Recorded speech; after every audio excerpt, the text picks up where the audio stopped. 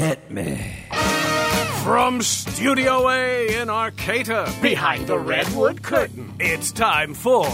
Succotash. Yes, Succotash, the comedy soundcast featuring snippets from comedy. Soundcast. And also interviews with comedians, comedian soundcasters, and other showbiz folk. And now, here's this episode's host from up the coast, the man who puts the X in Xbox and the tie on antisocial, comedy soundcaster, Tyson Saner. Saner. Insaner.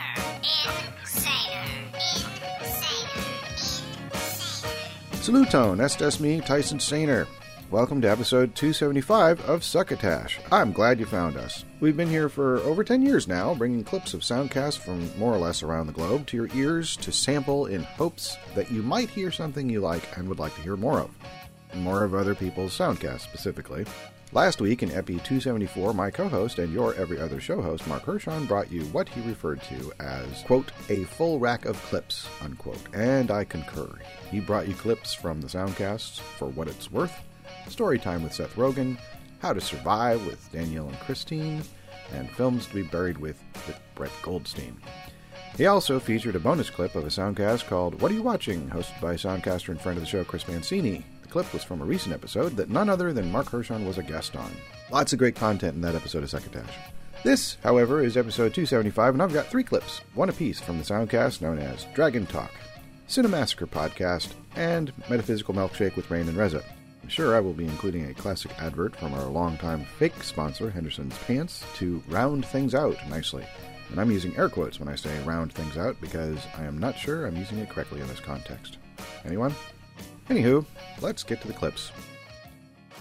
First, Dragon Talk, an official Dungeons & Dragons podcast from Wizards of the Coast. In its description it says, go inside the walls of Dungeons & Dragons for exclusive interviews and previews.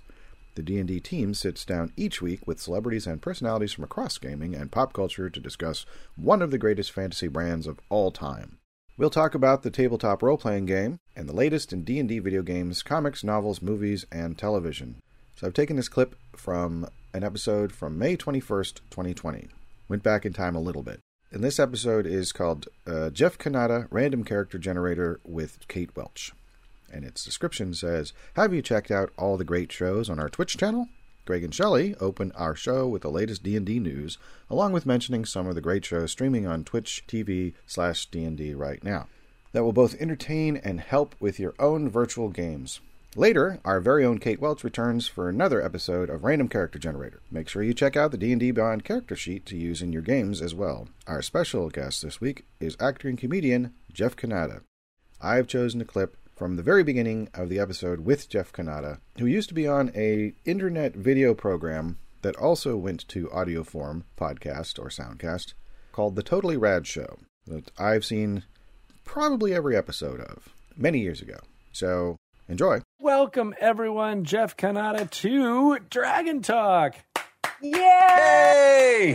Oh my gosh, I'm so excited to be here. You this feel is awesome. The love? You feel the love of the studio audience? It's incredible. There's so many people it's crazy. in this studio audience. I know, just packed in here. You guys so really... cool, You're my favorite. I loved you on Scandal. My one Scandal fan. I'm going to save that because I got questions. Okay. You were on Scandal? Yes. I didn't know that. I did an episode of Scandal, one episode. That's all it takes, man. That is all it takes. Yeah. And that is actually the real reason why you're here. That's right. Well, whatever it takes to get me through the door, you know what I'm saying? What's Kerry Washington really like? Hey, that's one of my questions. I got dirt. No, I'm just kidding. She was delightful. I will. I was saving that. I couldn't hold it in. I was actually so excited. Shelley's burying the lead. I know. I kind of did. I mean, people listening might know you from Dungeon Room. I hope so. I know you from Scandal. Fair enough. I'll take it. They're like, oh, the Scandal guy plays D&D? That's cool. Yeah. Sure. The Scandal guy. That's the top line of all of your bios. Is like, It is. you may know him from Scandal. But gosh, you've been doing this type of thing for a long time, right? Yeah. When did you start? We started the Totally Rad Show at the beginning of 2007. Wow. We were conceptualizing it in 2006. So it was, it's a long time. In the internet years, that's even longer because internet years go by faster. We were doing that show before YouTube, really. Wow. And it was like a video podcast before there were video podcasts, really. There were very few of them. And we figured out how to do green screen before there was like plugins for green screen. It was Wild West back then. It That's is crazy. amazing being And I do remember that there was, because we before we started recording, we discovered that we do in fact know each other, that we have actually worked together. Yes, it's been lifetimes, but yes, it is. Sometime, like maybe for the 4th edition, I don't know if I was involved in that, but definitely there was a time in between 4th and 5th when we were at PAX and we had this D&D bus that we had wrapped, and it was like all retro and it was super cool. And it was we awesome. Did, it was a full-size beholder you guys had like in the parking lot. Yeah, it was amazing. Yep. I remember. I saw a picture of me and standing in front of that somewhere. Oh, yes. Yeah. So it took me a minute to make that connection. But yes, I do remember working with you guys. It's kind of hard to imagine now where D&D rules the world and everyone knows it and everyone plays it. But there was a time back then when it was really a niche of a niche, and we were trying to help get the word out on D&D. It just seems impossible to even fathom that it was a smaller community back then. It really has grown, and I love the fact that it has grown, but it's some people don't remember how it's not that long ago, but it was it was a different landscape back then. Absolutely. When I started doing game journalism stuff around that same time period as you, 2006, 2007, it was pulling teeth trying to get editors and everyone to be like, well, I mean, the audience isn't that big, even though you're really passionate about it. And it was just always this, we're about video games, and that's what it's all about. And I'm like, but it's so close, and there's so much more to talk about, and you're not, tapping into this audience. And you're right, it was a different time, and it's so cool to see that transition. Yeah, I agree. It's really wild back then. I mean, I think the whole geek universe was just blossoming at that point. We for the Totally Rad Show, when we were doing that show, we won a Webby Award. He said, casually throwing it off. The outlet that I worked for also won a Webby Award. Yeah, all right. So Webby high five. Yeah. But the only reason I brought it up is because when you win a Webby, you have 5 words that you're able to give. That's their gimmick was, at least back then. I don't even know if that's still true, but your acceptance speech is supposed to be 5 words. And our 5 words when we won were nerd is the new cool. And when we said that in 2007, we thought it was like this anthem that was kind of not really true, but we were going to make it true, And then in just a few years, it is undeniably true. And it almost feels pat and trite to say nerd is cool, because obviously all the biggest movies, the biggest books, the biggest TV shows, everything is nerd culture now, Right. Yeah. It's so much so that it's not even nerd culture. Right. It's culture. Yes. It's just, absolutely. There'll be a time when we tell our kids, back in the day, Greg Tito used to get made fun of for liking Lord of the Rings. Yeah, me too. I mean, that's what I always say. Nerd. I was a nerd when nerd meant nerd. You know? Yeah. All right. Well, so the show itself does not have a dedicated Twitter account. Here are the people involved in this particular episode that do have social media accounts.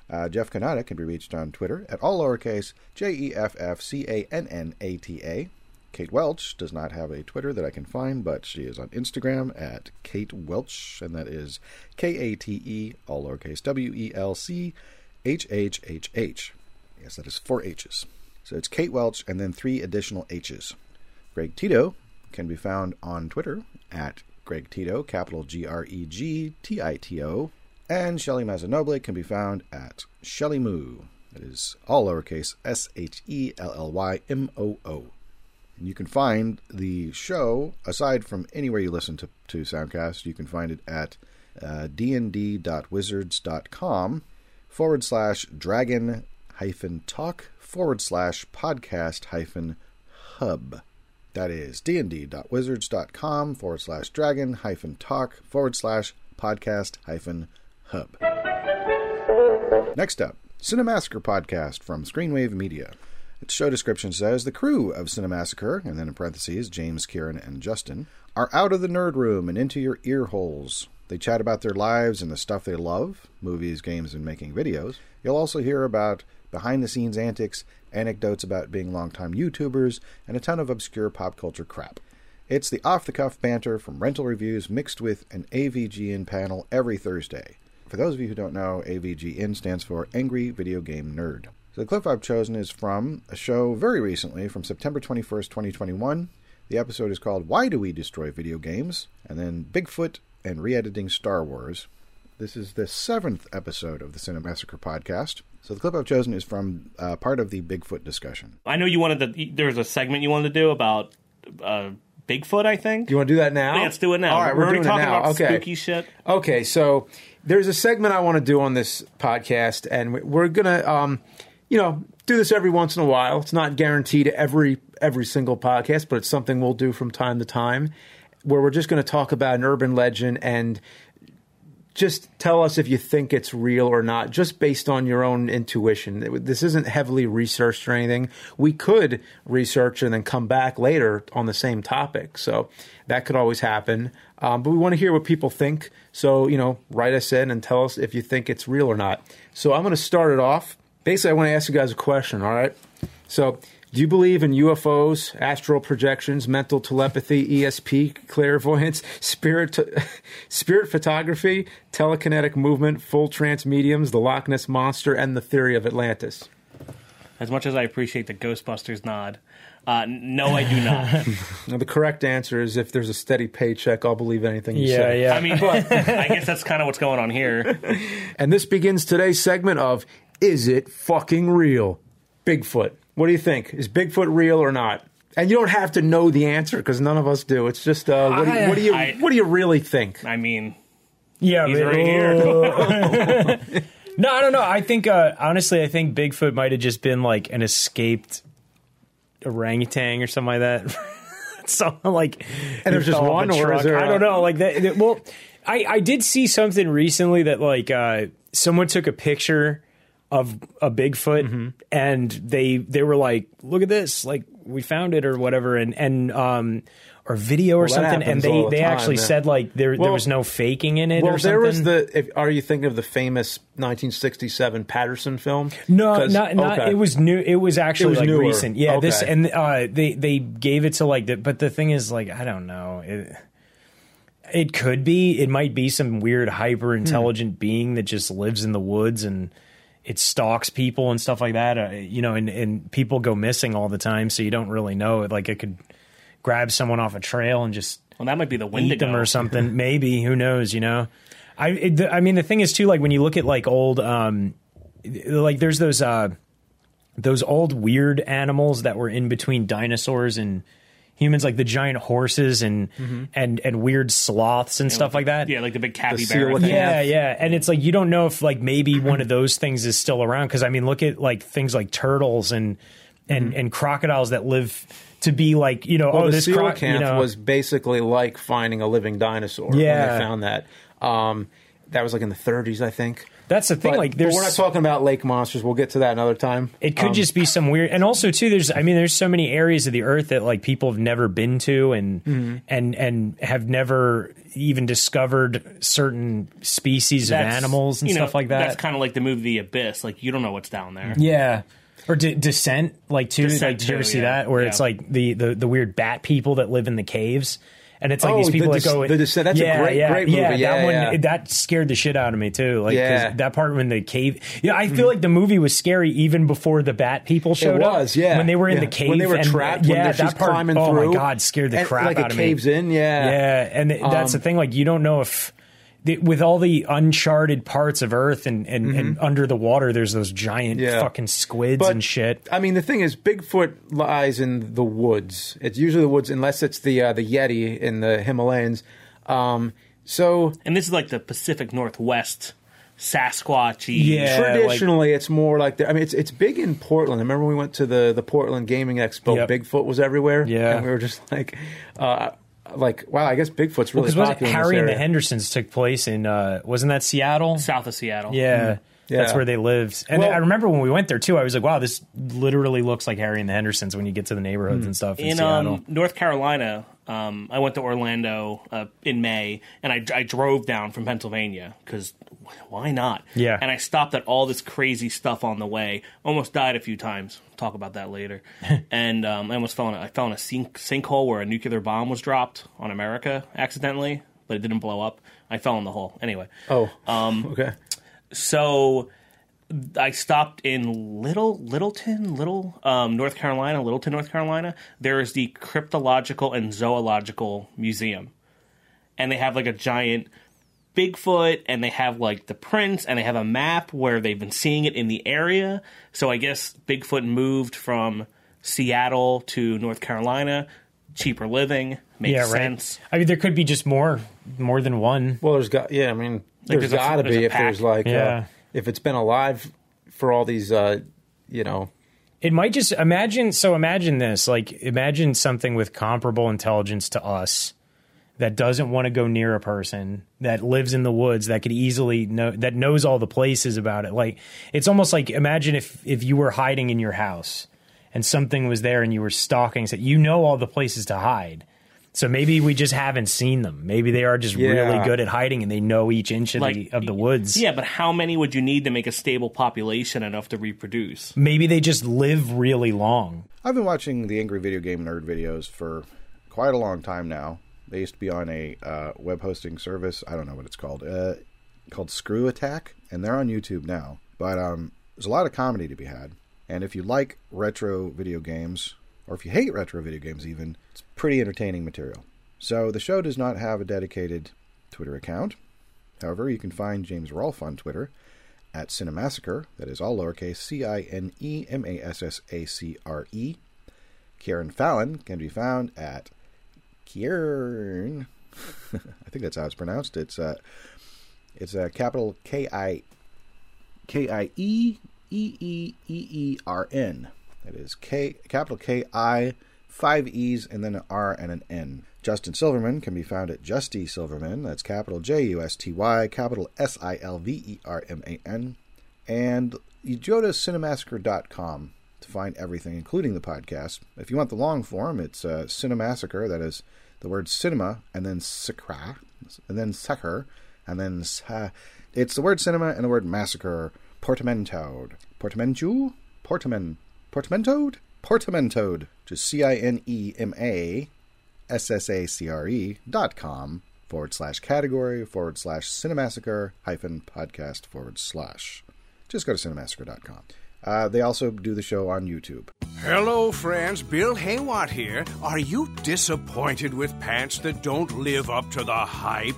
Are you sick and tired of pants that don't fulfill the promise of their name? Well, the good folks at Henderson's Pants want you to know that they take their craft seriously. Oh, very seriously. And that's why they're proud to introduce their new Henderson's Coveralls. Now, I know what you're thinking. Hold on one second, mister. I've seen coveralls before, that staple of the farming, construction, and automotive repair communities. Well, that's true, friends, but admit it, you harbor a deep disappointment when you find that traditional coveralls don't actually cover all. Oh, not even close. Traditional coveralls annoyingly leave the feet, neck, and cranium completely exposed, which is tantamount to false advertising. Until now. Henderson's has taken the coverall concept to a whole new level by eliminating the annoying pant holes, sleeves, and neckline, then installing a single zipper that encloses 3 sides of this rectangular garment. You get a warm, durable fabric that covers your entire body. Truly a coverall for all. Originally designed for disaster relief areas, tsunami-prone beaches, and plane crash cleanups, the design of the Henderson's coveralls has nothing to do with rumors of a recent contract that fell through for Henderson's to provide 10,000 body bags to FEMA. That's Henderson's, makers of stuffed sacks and ditty bags since 1834. And now back to Succotash. Take it away, Marco. Thank you, Bill Haywatt. Polo? Finally tonight, Metaphysical Milkshake with Rain and Reza from Cast Media. That's capital K-A-S-T. Its description says, a weekly podcast, Metaphysical Milkshake, the show where we go deep, we get weird, and we search for the meaning of life along the way. In this show, your co-hosts in Existential Crimes, actor Rainn Wilson and scholar Reza Aslan, guide you through conversations about life's big questions. The clip I've chosen is another one from September 1st, 2021. It's called Jason Isbell, Where Does Music Come From? Its description is brief. It says Rainn and Reza sit down with Grammy-winning musician Jason Isbell to ask, where does music come from? You know, the topic of our conversation is like, where does music come from? And obviously we're starting with you with some of the personal, like, who's Jason Isbell? Where does it come from culturally, historically, environmentally? Personally, I'd love to hear more about, I know you've talked about it a lot, but how unsobriety and drinking culture influenced your music early on, and then how sobriety influences your music later. But since you brought up the Pentecostal thing, that's something that is really, because Reza and I are both, you know, religious scholars. He's a professional religious scholar. I'm an amateur. But, you know, this Pentecostal idea and Pentecostalism, you know, brought music really hardcore into the churches. Yeah, they had live electric music. Like rock bands. Nowadays, whether you're a Christian or not, you know that like most churches, you go there and it's like drums and a guitar and there's like a huge worship and everybody's dancing and going crazy and stuff. And people don't realize Pentecostalism invented that. Like before Pentecostalism, singing at church was, a mighty fortress is our God. Mm-hmm. Then after Pentecostalism, it was like, wow! Oh, yeah. That must have been, for somebody who, you know, obviously had this childhood love of music, to see that in church married to spirituality and religion. And I love what you were saying, how like everything is a metaphor for the passion of Christ. You know, I mean, that must have had a huge effect on you, right? It was. Yeah, that was everything. That was everything, you know. And I have managed to leave most of the guilt and the shame behind me on the path, but I kept the Holy Ghost fire, you know.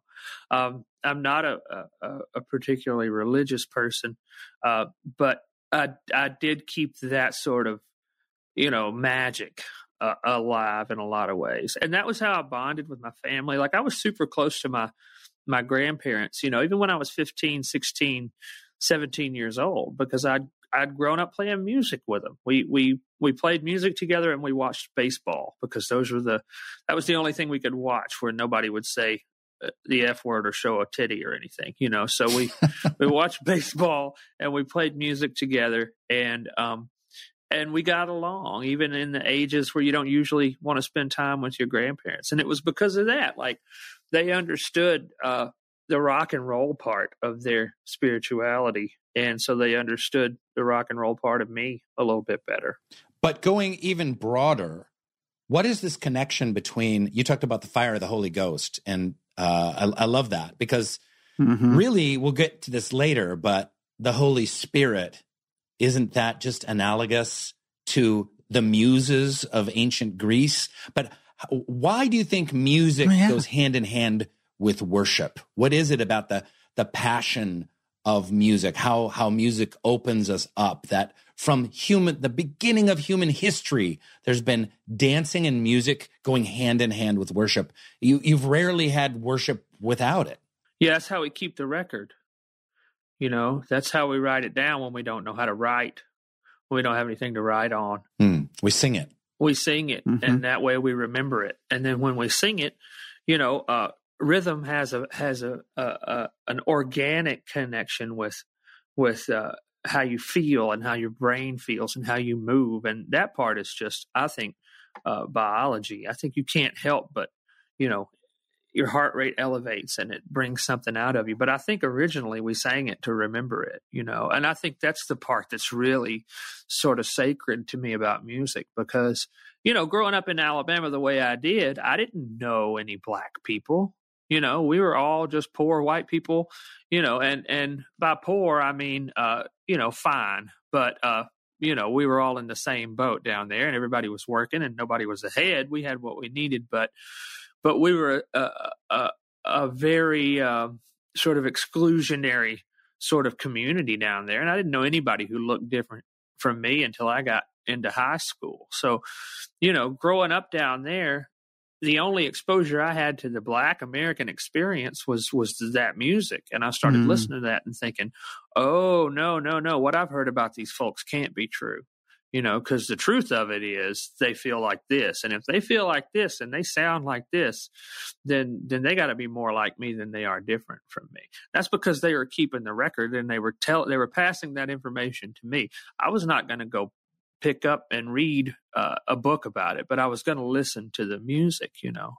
That makes so much sense. This idea that like the emotion that's being conveyed by these different genres played by different, you know, races, different ethnicities, it becomes so familiar that you think to yourself, well, I felt that.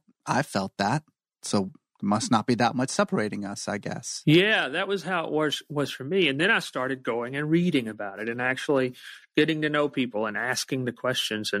But where I grew up, that was just not in the town, Green Hill, Alabama, there was nobody but white kids, you know. And so my first exposure to anybody's life that was different from mine was through music. And then I understood, oh, okay, this is how they get the truth across to people who wouldn't listen otherwise, you know. So the social media links that they've included with the description of the show are their Instagram accounts, where Rainn Wilson is spelled RAINNWILSON, and Reza Aslan is spelled REZAASLAN. And that's exactly what it is for them on Twitter, including being all lowercase.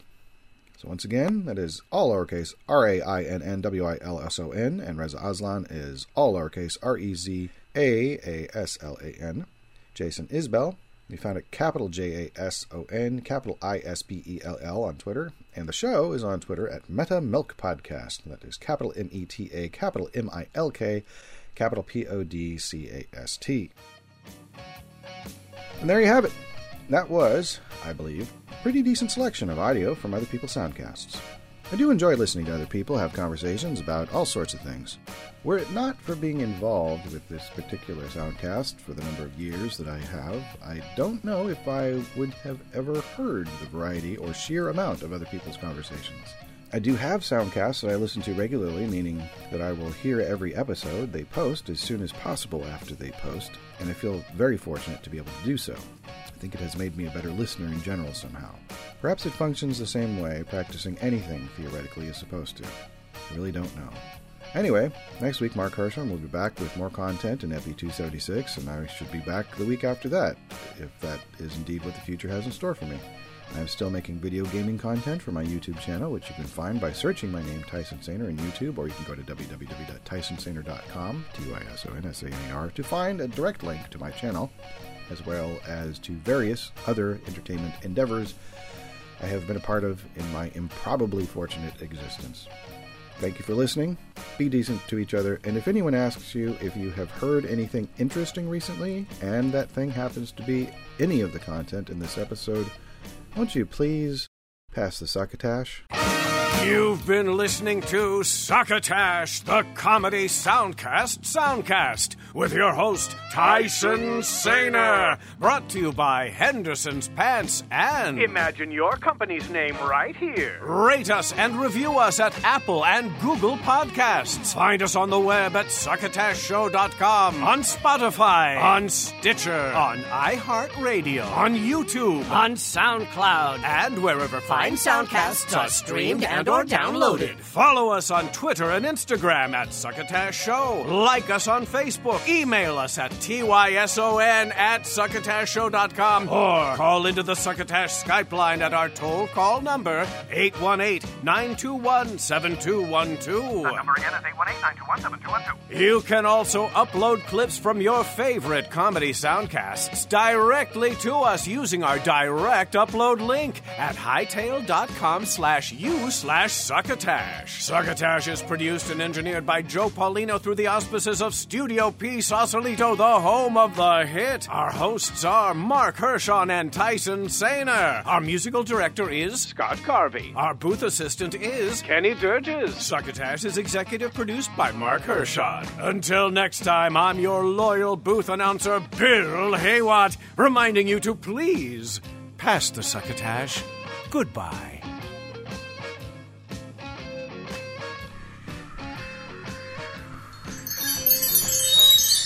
This has been a Succotash Patch production.